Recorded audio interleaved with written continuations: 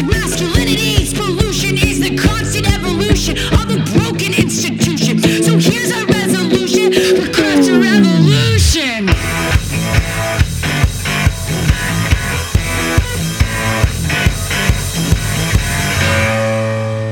Crafting a revolution.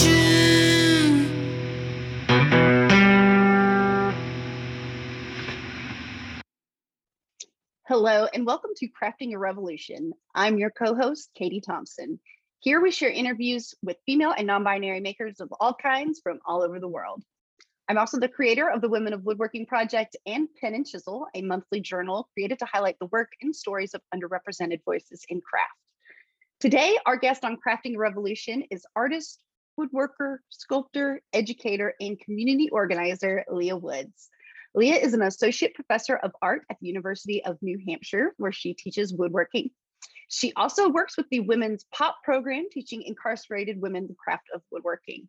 She also maintains a personal studio practice and is a member of the New Hampshire Furniture Masters Association. Before we get to the interview with Leah, I'd like to make a huge shout out to our patrons on Patreon.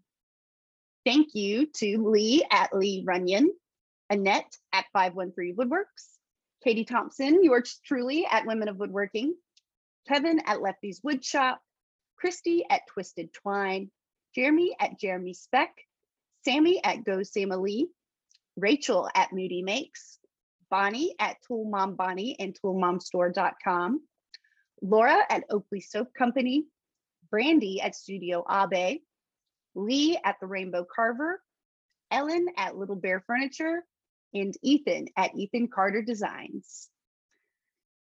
Make sure you go to Patreon and sign up and support the podcast. All right, let's get to it. Thank you so much. Today we have Leah Woods joining us. She is the Associate Professor of Art at the Department of Art and Art History at the University of New Hampshire.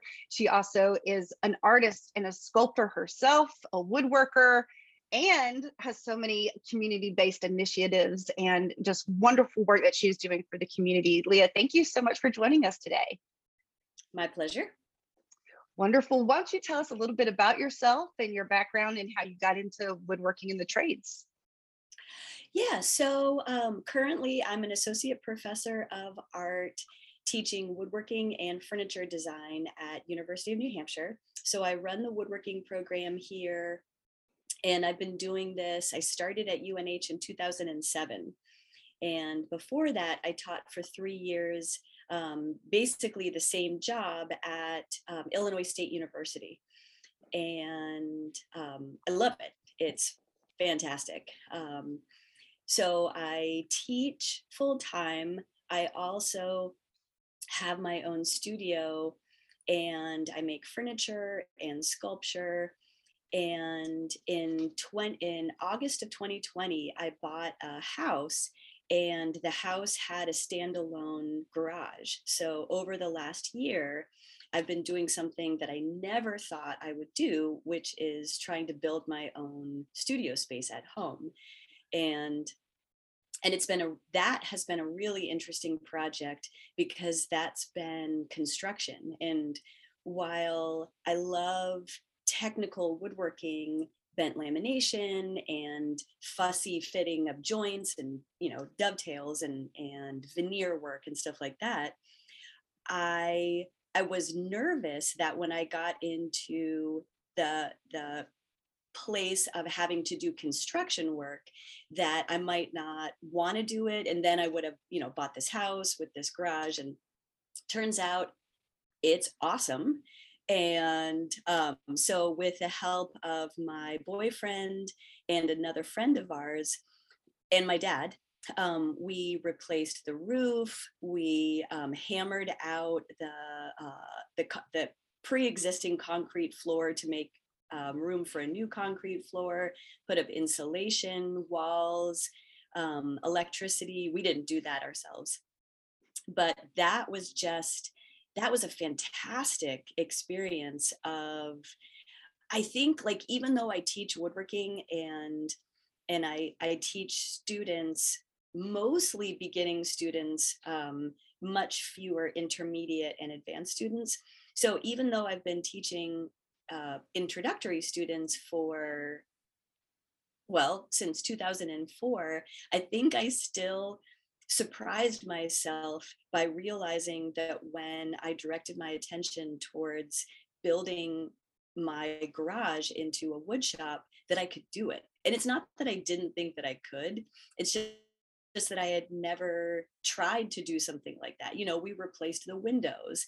And prior to doing that, I thought, I don't know how to do that. Like, how does one replace windows? And sure enough, like, there's sort of no difference in thinking about a sculpture or thinking about a piece of furniture. Like, you kind of imagine the end result and you lay out the process, and it was exactly the same thinking about my garage. It's been exactly the same thinking about my house and doing work on the house. So that's been a really surprisingly fulfilling experience. It's my first house, so I didn't know if I would love it or hate it, and I really hoped that I would love it. That's wonderful. Yes. Taking on a house project, it's a labor of love. You hear a lot of people get in there and take it on. They think, oh, this is just too much. And, of all the great things you have going on too, it's so funny to hear that you took on a house, it sounds like a complete shop renovation in the midst of all that, which is just wildly impressive. So I would love to know what originally got you into woodworking. You said that your dad helped you with the shop. What was your first memory of woodworking? Oh gosh, woodworking was a total right turn for me. I had no experience, didn't learn anything growing up. It wasn't until after I graduated from college, I was living in Chicago, and I was working in a wings and things restaurant. And, it was great, got free food. But I just, kind of thought this is not where I see myself continuing. And I had studied art history in college, and I just felt like I was open to whatever. And so shortly after I worked in this restaurant, I discovered an art gallery, and at the time it was called Orca Art, AART, and I think it actually still exists online. And it was a gallery that specialized in the work of the Inuit and people in Alaska and northern Canada. And the work that they made was very personal. It was a lot of small carved stone sculptures of mothers and babies, or there were drums. There were a lot of masks that had human hair. And I was just kind of confused almost by looking at this work, because here I had come from this background in 4 years of college where I studied art history, Renaissance, Baroque, Rococo, had gone to Italy and studied the masters, quote unquote. And I was working in this art gallery, and I was so moved by the work. Like, there was something about it that was so unlike anything that I had ever seen before. I don't know that I even knew how to articulate any of that at the time. I just remember kind of being like, huh, like just knowing that there was something about it. And at the same time that I started working in this gallery, like I was literally sweeping the floors. Like, I didn't have an important job at all, but just being around the work was really interesting. And so this was in 1995, and the first SOFA show opened up in Chicago, the Sculpture Objects Functional Art. And so it was held, for anyone that knows Chicago, it was held at Navy Pier. So it was the end auditorium space at Navy Pier. So you got to walk through all of these buildings as you walked into that space. And again, it was something that I saw in the paper, that, reading the newspaper, like actual newspaper. And I thought, well, that sounds like an interesting thing. I'll go check it out. And there was a design school from New York that had given students Yugos, the cars, and they took the Yugos and they built sculptures out of them.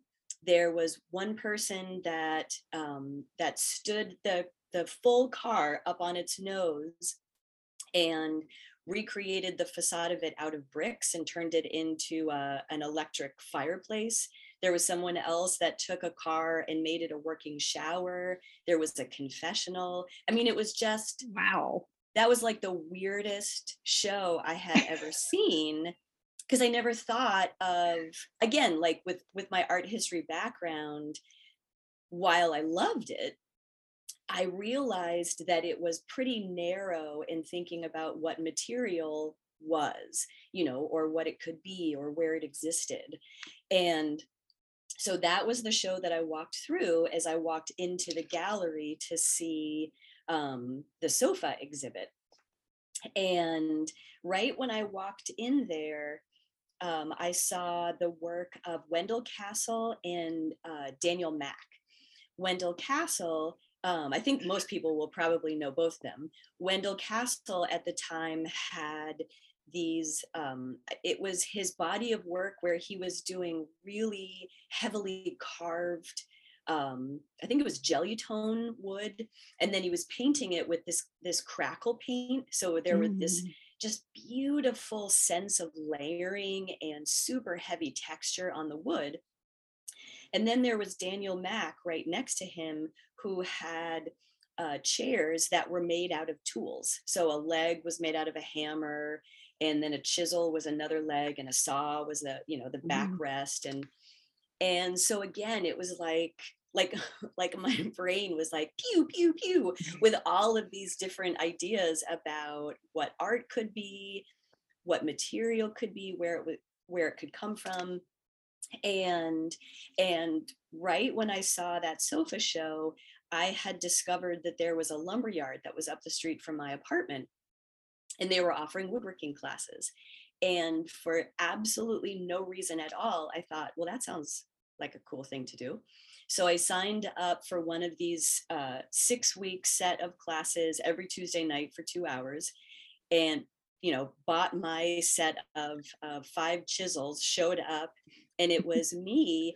And all my memory is that it was a table full of old men, and 25-year-old me. And if any of them thought like, honey, are you lost? Or, if they thought anything at all, nobody said anything. Like I remember just sitting down at the table and being like, yep, I'm here for whatever we're going to do, just like you guys.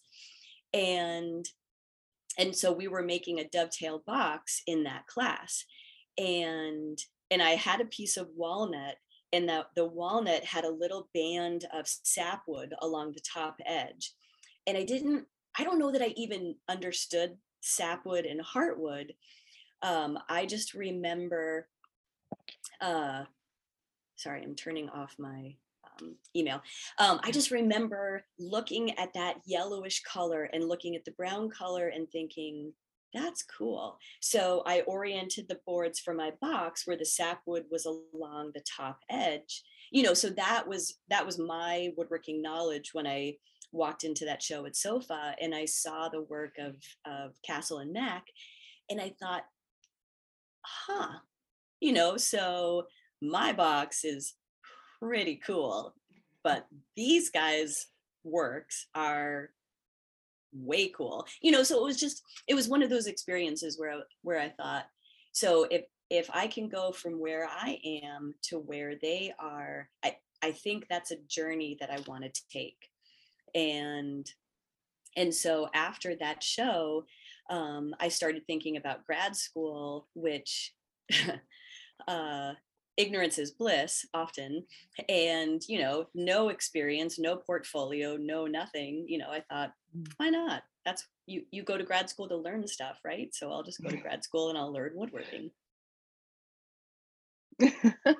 Wow, that's wonderful. No, and resonates with me so much personally too, and as far as where I am with my own creative work.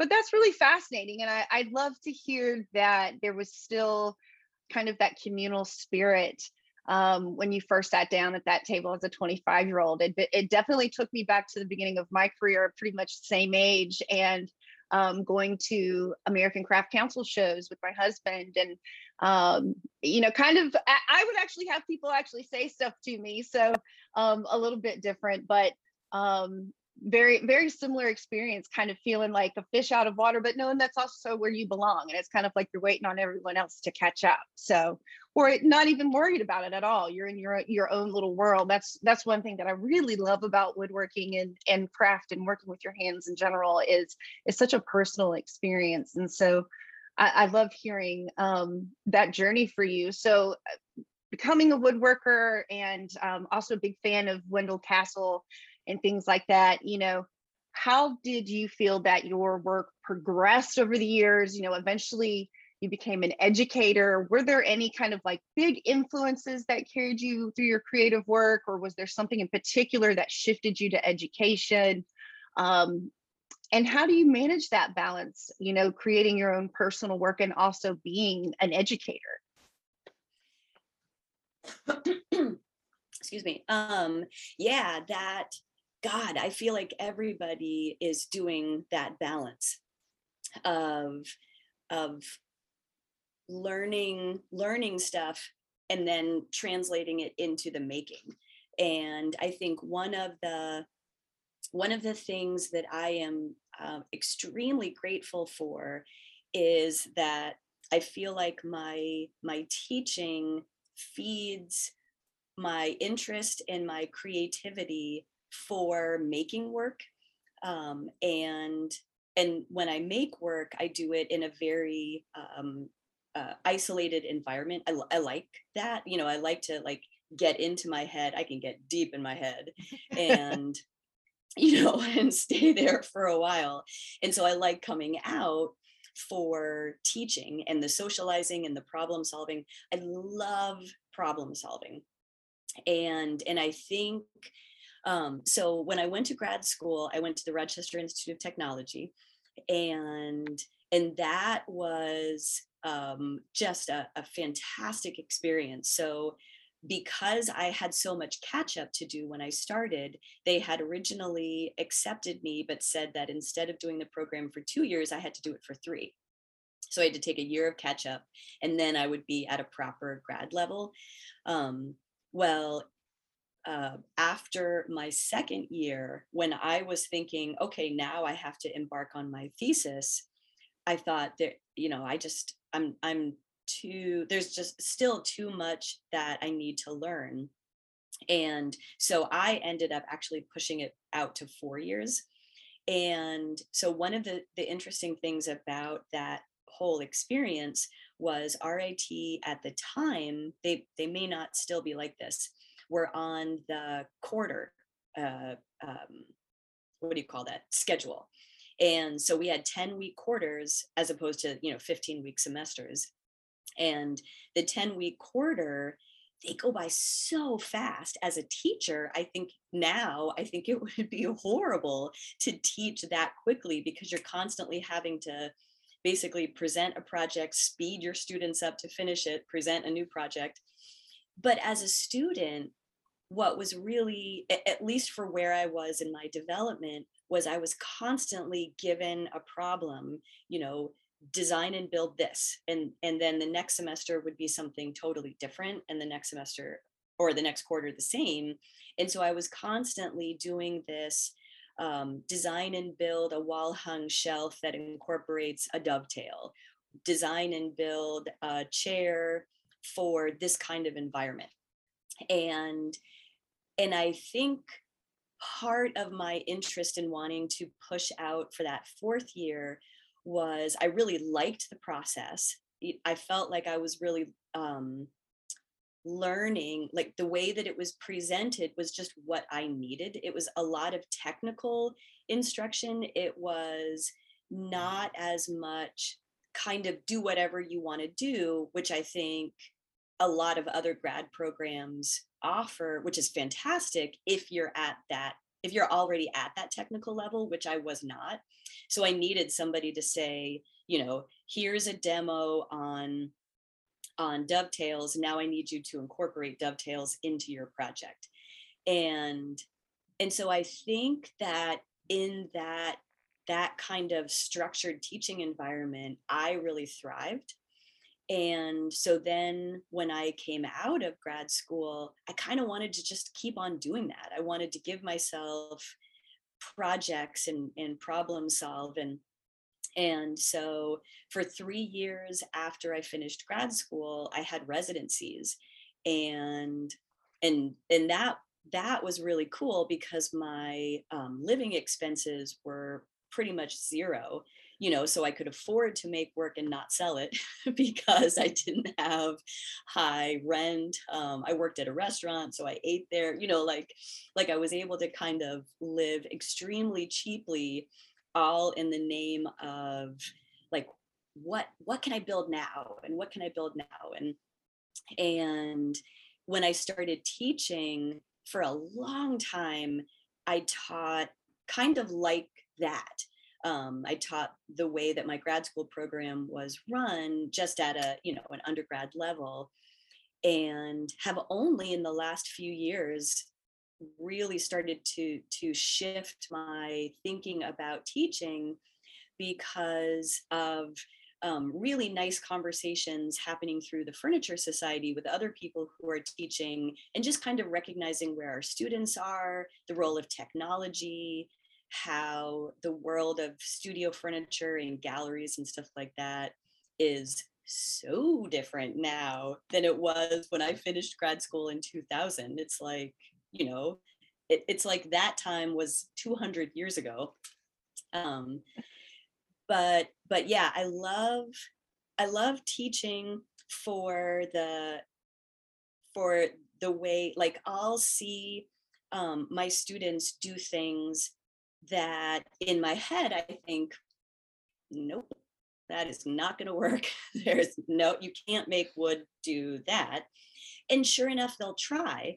And, sometimes it doesn't work at all, but it's really interesting to kind of watch them attempt to do something that, when you know what's possible and what's not possible, you can self-censor.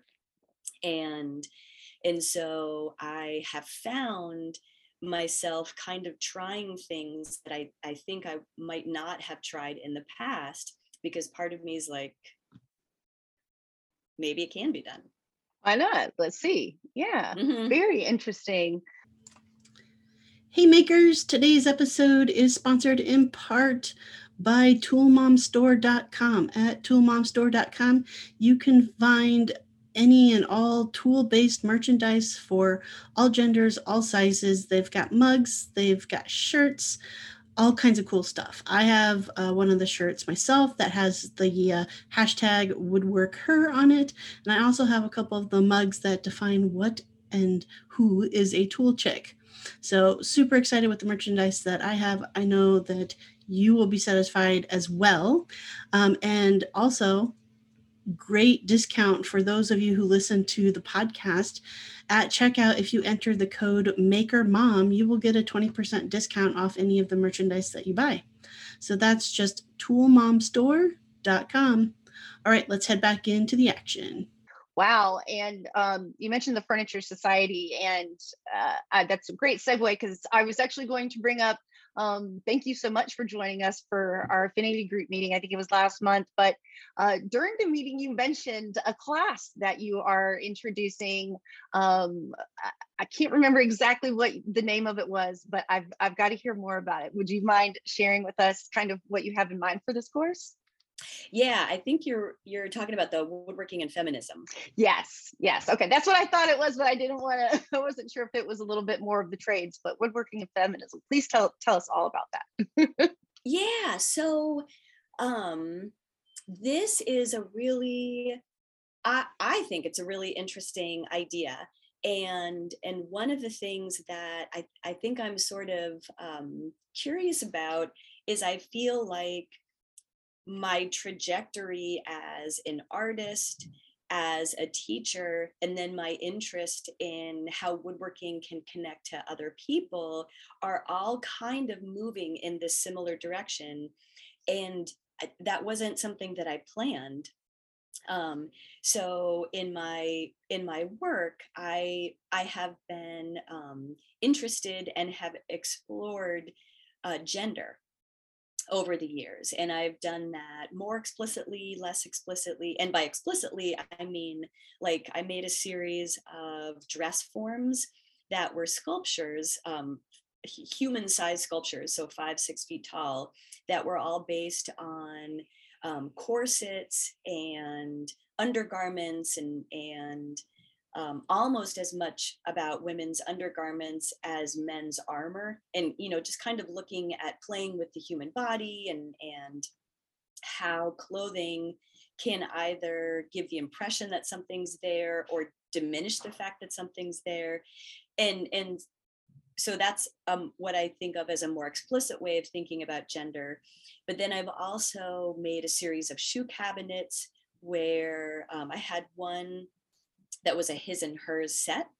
And I wanted to think about how I could very subtly explore how could something function for a man? Like, what does that even mean? And how does something function for a woman? Like, are there inherent differences? And so I just like thinking about who people are and what their needs are. And so thinking about gender, like kind of going like that a little bit in my work.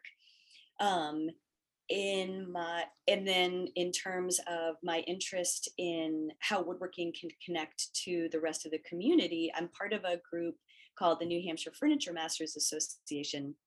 And when I first moved to New Hampshire in 2007, I joined this group in 2008. And very quickly learned that they had this really cool program called POP, Prison Outreach Program. And it was started in 2001. The now retired Supreme Court Justice Kathleen McGuire in New Hampshire, at the time, she had been seeing a lot of recidivism in her courts. And so she was seeing the same young men come in repeatedly. And so she started thinking about how, how can we break the cycle? What does that mean? What do people need? So she reached out to a couple of the members of this group, and she said, hey, would you guys be interested in coming into the men's prison in Concord, New Hampshire, and teaching them woodworking classes? They already had, like a lot of men's prisons, they already had a full outfitted wood shop because they did jobs for the state. And she said, would you be able to take a small group of men and actually teach them fine furniture, not just like a run of 500 birdhouses or something, but like could you pull them in and get them to sort of care about what they're working on? And maybe this could be a helpful way to kind of break whatever that kind of cycle is. So wildly successful starting right from the beginning. In 2007, we opened up a program at the men's prison in Warren, Maine. Same thing, really successful. And so naturally, when I heard about this program in, I think it was 2009, I thought, perfect, bingo, like this is it. At some point in my life, I heard somebody say, the best way that you can make a contribution to the world is to do something that you want to do and to offer that or to share that or something. And I thought, cool. I love to teach. I love woodworking. I would like to share this and see if anybody would be interested. So I called the women's prison, which at the time was in another town in New Hampshire called Goffstown. And I promptly called up and I said, hi, my name's Leah Woods, and I would like to come teach in your wood shop. And, of course, there was silence on the other end with someone going like, what? So that was 2009. fast forward to 2018. During that time, the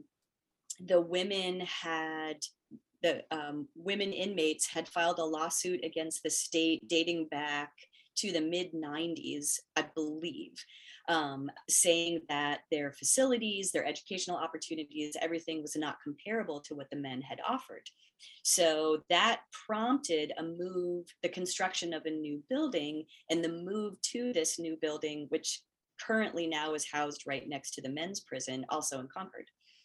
So we toured the facility in 2018, and then with two other women, Mary McLaughlin and Lynn Zemansky, the three of us are the organizers of this program for women.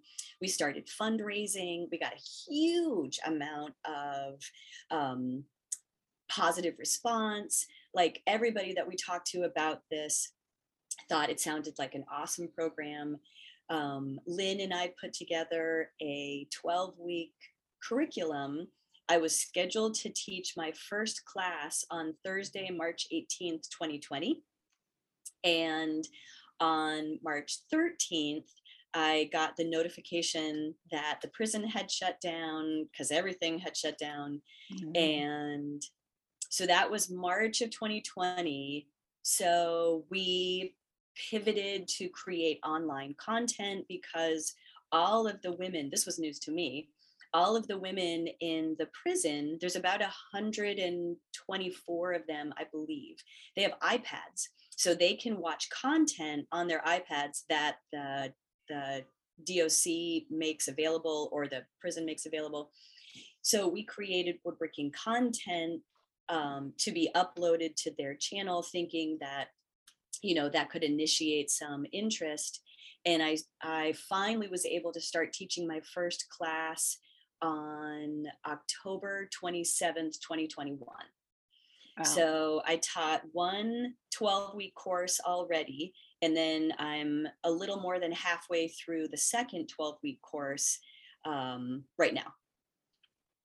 Wow. And so I guess that was sort of a long-winded way to talk about the women and the woodworking and feminism course. And I guess where I am right now is I feel like I'm not sure yet how to develop this course, but I feel like these things are connected. And I feel like there are interesting conversations that could happen around them. And so I've thought about everything from when I go into the prison weekly to teach the class, could I bring a student in with me? And that student could then act as like a TA. Or could there be some kind of a project exchange where the class that I teach starts a project and then they hand it off to the women, and then maybe the incarcerated women do the same thing for my students. So I'm really interested in trying to figure out how to make this thing happen, because I feel like all the parts of this course are there. I just don't quite know how to thread them in a way that makes sense or is cohesive or organized just yet.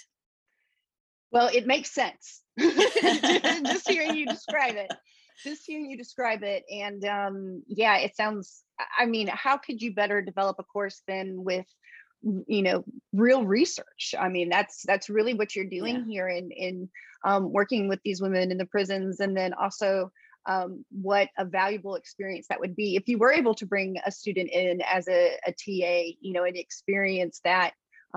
So much to learn on both sides. And so, wow. And that's, that was kind of my next question was about your, about the POP program, but really overall, it's quite remarkable what you're doing and the opportunities that you've seen and created for other people through this. I'm so glad that you're able to get back into the prison finally. And I would love to hear long term, how has this, benefited the women that have taken a part of this? I really just want to take your class as well. So I don't know how I'll do that. But wow, that's just really amazing. So in listening to your story, it sounds like you spent a lot of time in Illinois before you came to New Hampshire and in New England. Was it a job as an educator that initially took you to from Illinois to New England? It's kind of a woodworker's haven. I would love to hear what attracted you to the region. Yeah. Actually, so when I was growing up, my dad was in the Army, and I moved around a lot. And then when I went to college, I just kind of continued to move around. And after grad school, looking for opportunities where I could have a free studio space or a studio living situation, that caused me to move around also. And I don't know what that has to do with my trajectory and my interests and stuff like that, but there's something about moving around, interacting with different people, listening to different accents. I'm kind of fascinated by accents, like just kind of understanding how people in different situations work and operate and what their interests are. And so when I was applying for jobs, like everybody knows who has applied for woodworking jobs, there are just so few and fewer now. So when I was applying in 2003, there were 4 that I applied to throughout the country. Then in 2007, I think this UNH was the only job that I applied to.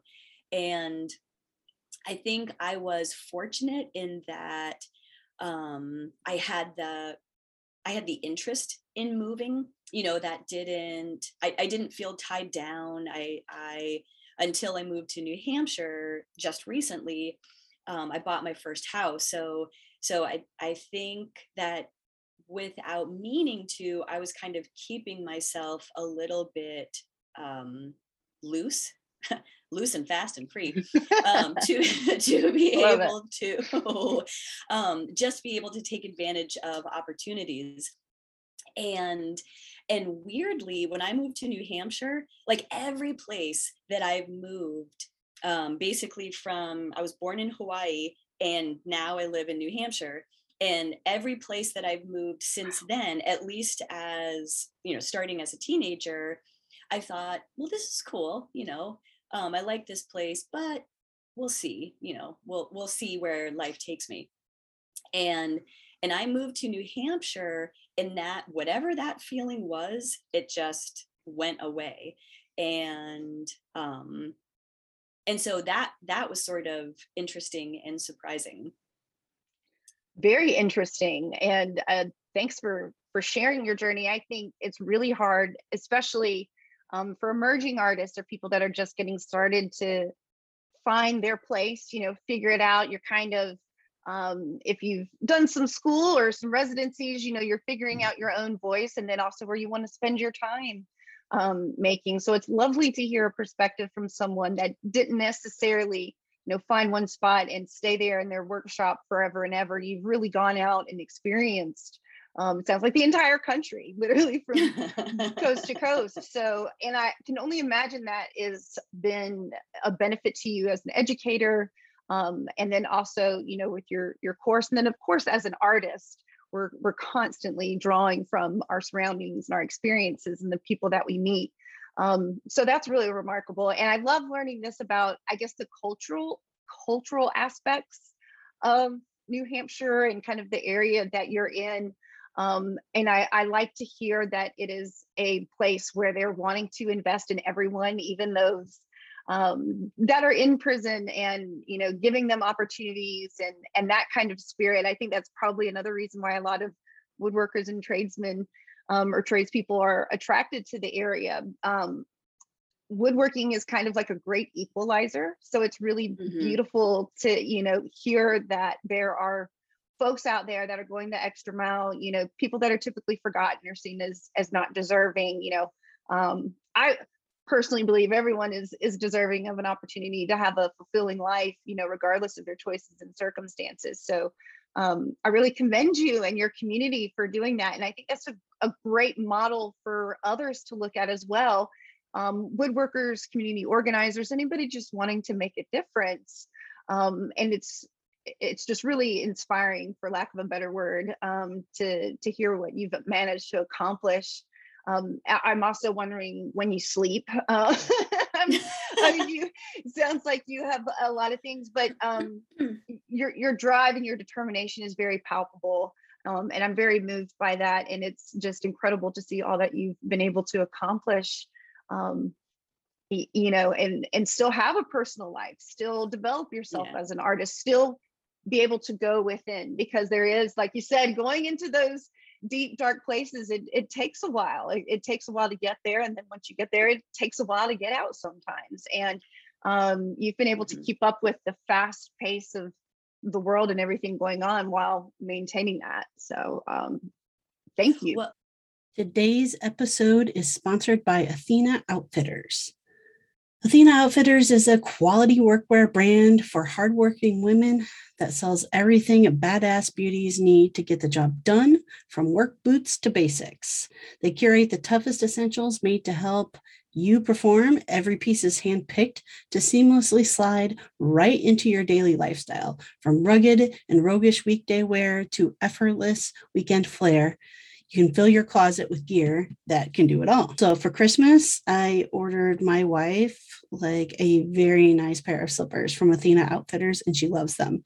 Loves them so much that she has accidentally gone to the gym and the grocery store in them because they seem to never leave her feet. So definitely a place to go check out, go get the goods that help you not only out in the shop, but just in your daily work around the house and outdoors. As a listener of the podcast, you can go to Athena Outfitters website and use coupon code MM, as in M&Ms, 15 for 15% off any purchase. So again, you go to athenaoutfitters.com and use the code MM15 and get 15% off of your purchase at checkout. Well, as far as the POP program, I could not be able to get in there and teach without the help of Mary and Lynn. They have been phenomenal in helping me figure out how to create the curriculum, navigating the state legislature, the communicating with the warden, the commissioner. But yeah, I think, like, I don't know, because I think it's still too soon to kind of understand my own feelings about COVID and what that's brought out in terms of how it's changed my thinking about my priorities, or what I thought my priorities were, or something. But I've only been in the prison now since October, so that's what, 6 months maybe. Yeah, but God, it has been really eye-opening, and I would have said before I went into the prison that I was a really very consciously eye-opened person. Like I thought that's how I was. I do my due diligence and read the news and stuff like that, and yet working in the prison, I don't know that it's illuminated my own prejudices or assumptions, but maybe it has, because so there were 6 women who were in the first session that I taught. All 6 of them signed up to take the second session, and then I had 5 new women, so I have a total of 11. And one of the things that just kind of blew me away, not because I didn't think it was going to happen, but because I think that inmates and prisoners, corrections officers are painted in such a narrow way that, you know, they look like one thing, they act like one thing. At least this, I think I'm realizing that that's how I thought. And so the women in my class in the first session, they were attentive. They were they paid a lot of attention to the work that they were making. I started out by having everybody carve a spoon, and talked a little bit about wood and wood structure and hand tools and stuff like that. Then we moved into making a box. And almost everybody, I don't ask the women personal information about themselves. They talk among themselves. And so I hear little things here and there. But almost all of them have children, and almost all of them are making their spoons or their boxes and dedicating them to their kids or to their moms. And, you know, so they're wood burning their family members' names or images that connect to them. And so it is so moving, you know, to, because I'm getting the sense of how long these women are incarcerated for, how much longer they have left. And, you know, one story that will probably always stick with me is that one of the women from the first group, she attended maybe the first 3 classes of the second session, and then she told me that she probably wasn't going to return because she was being released. And I said, you know, because I'm still trying to figure out like what I can say and what I can't say. And so I said, released, like released, you know, like to go out there. And she was like, yeah. And then she starts telling me about how she had been falsely imprisoned for 5 years. And, you know, I mean, I suppose you take everything with a grain of salt, but I thought, you know, it's not like people aren't incarcerated for things that they have not done. And I haven't seen her since. And I asked the next class and they said, yep, she was released. And, you know, so just thinking about, I've just started to think a lot about what does it mean to be incarcerated? What does it mean to do something that maybe is wrong, bad, unlawful? I don't have the language, you know, where there are real victims to a crime.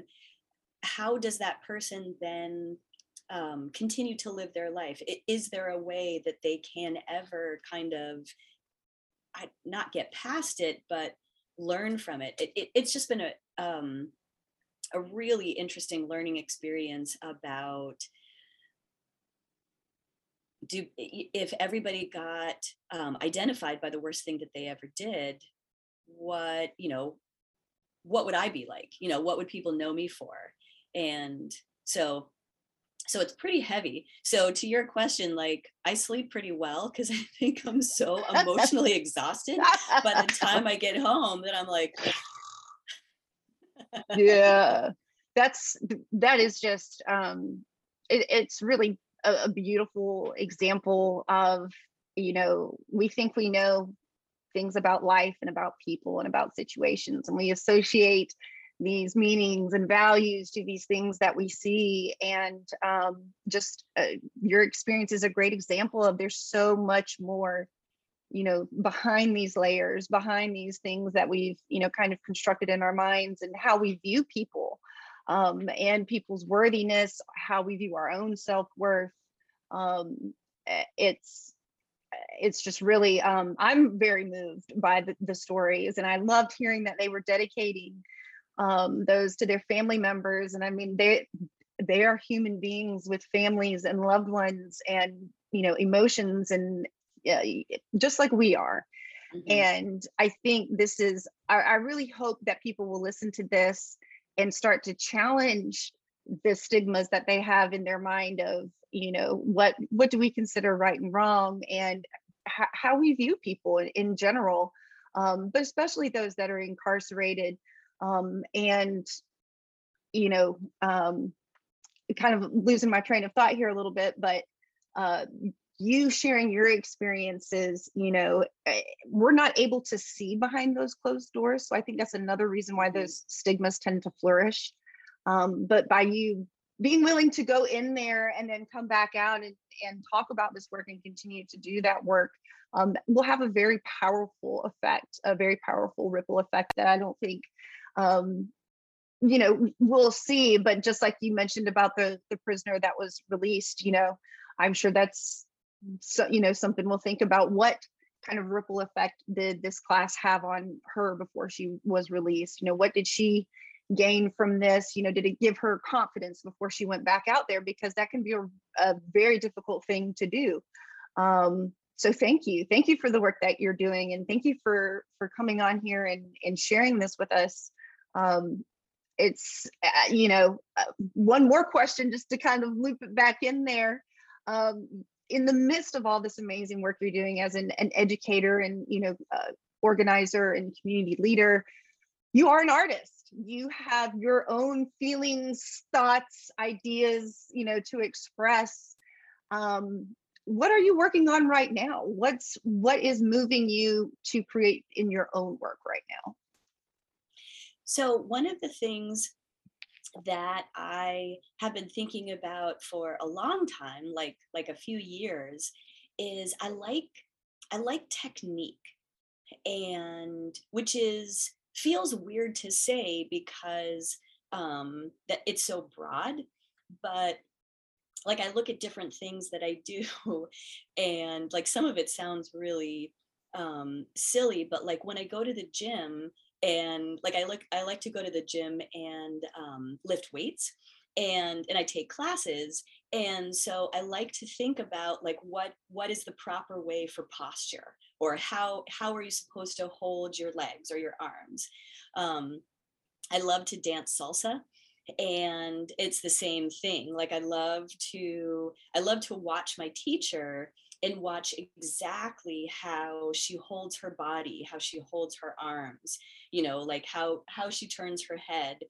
And so that carries over into woodworking, and the technique of woodworking that I have just not gotten enough of is bent lamination.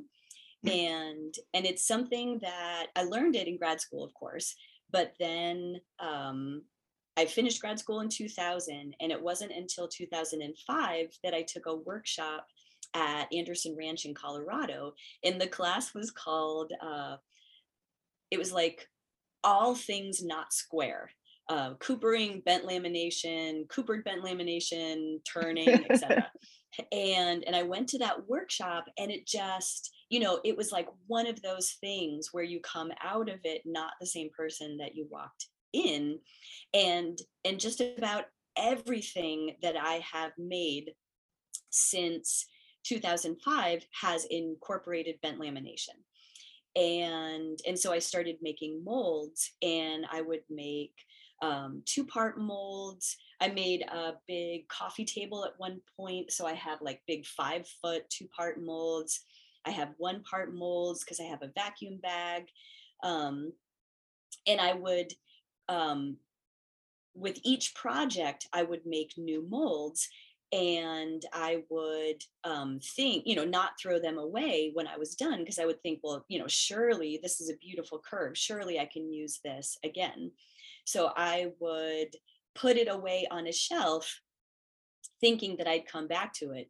Well, now it's 2022, and I've realized that I have about 25 different molds with 25 different curves. And so now for the first time, I'm pulling those out, in part because I have my studio space that I'm building in my garage, and I don't have any machinery yet. And so I set up my vacuum bag, and I've just been making bent lamination after bent lamination using all these different molds. So I'm collecting all of these curves, and I want to explore putting all of these curves together. So that's kind of that's the where the technique is leading me. And what's interesting kind of about how all these things feel like they sort of meet up in a roundabout in my brain is the teaching in the women's prison. The facilities are they're sort of non-existent.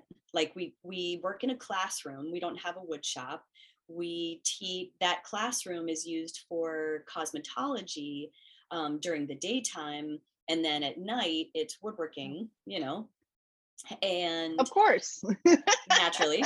So we have, you know, plastic laminated tables, no vices, no, like nothing that you would assume would be in a wood shop. So we've had to do so much on the fly.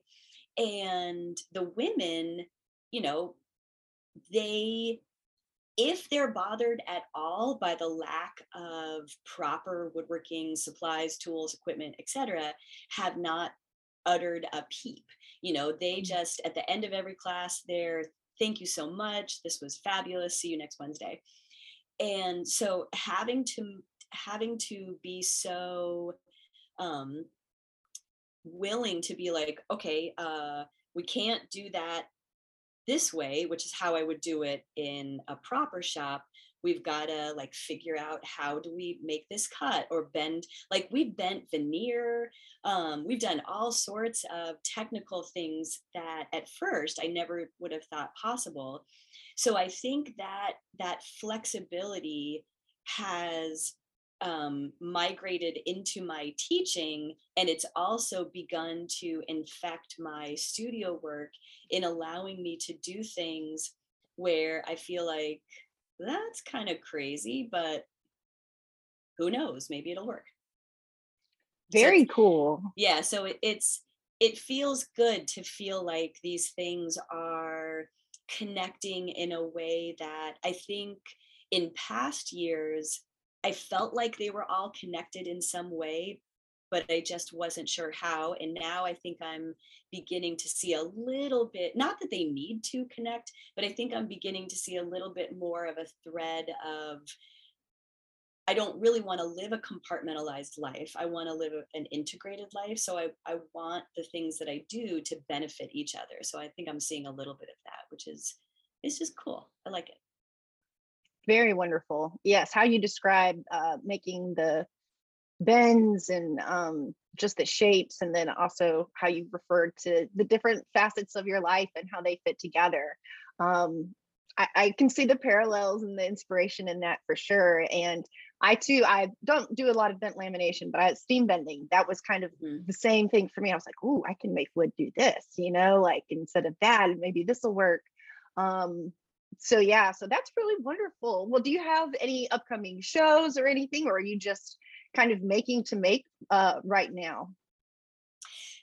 This summer, the New Hampshire Furniture Masters group is going to be putting on an exhibition where we're going to be working with community members, and each of us is going to make a new piece. So I'm trying to figure out how my weird, super thin bent lamination thing can turn into a proper thing.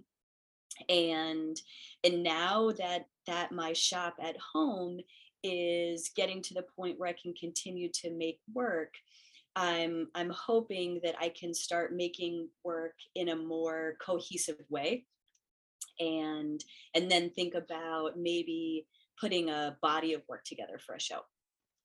That would be great. Yes, you're gonna love having the in-home shop. That's where it's at. Not gonna lie, I love that. I love it. So that's what I hear. Although I apologize, I can hear my father-in-law mowing outside, and I guess like the dander allergy, something just like hit me in the middle of that. So I appreciate you riding through that with me. But that is another thing, you know, the only thing is, especially with our dogs, is the dust and the sawdust. You get really used to it, but You are vacuuming a lot, but Mhm. it's worth it. It's worth it.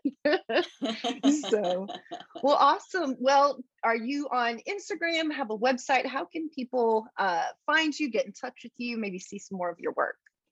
Yes, actually both. My website is leahkwoods.com. Kathleen is my middle name. And my Instagram is at Leah Kathleen Woods. Wonderful. Well, Leah, thank you so much for joining us. Thank you for all of the great work that you're doing. And I cannot wait to see what you build, organize, sculpt. Who knows what it will be next. Well, thanks. Thank you for giving me a chance to talk about this stuff. It's always fun sometimes to talk about things because it helps me figure out what I actually think about things when I have to put them together in words that make sense. I know what you mean. Sometimes I have to say it out loud or write it down, and I always joke, one of these days I'll get my life together, maybe. Thank you so much, Leah. Thank you. Thank you for tuning into our interview with Leah Woods. I will include the link somewhere to follow her in the show notes for today's episode. If you don't know where to find the show notes, check out the podcast app you're listening on. In the podcast description, there should be links there, or you can find it in the description box down below if you're on YouTube. You can also head to freemanfurnishings.com/podcast and find this week's episode and past episodes and links there too. Be sure to follow along on Instagram at Crafting a Revolution. If you enjoyed today's episode, please be sure to subscribe and follow. Head over to iTunes and leave a 5-star review. We sincerely appreciate the support. Thank you again for tuning in. Let's go craft a revolution.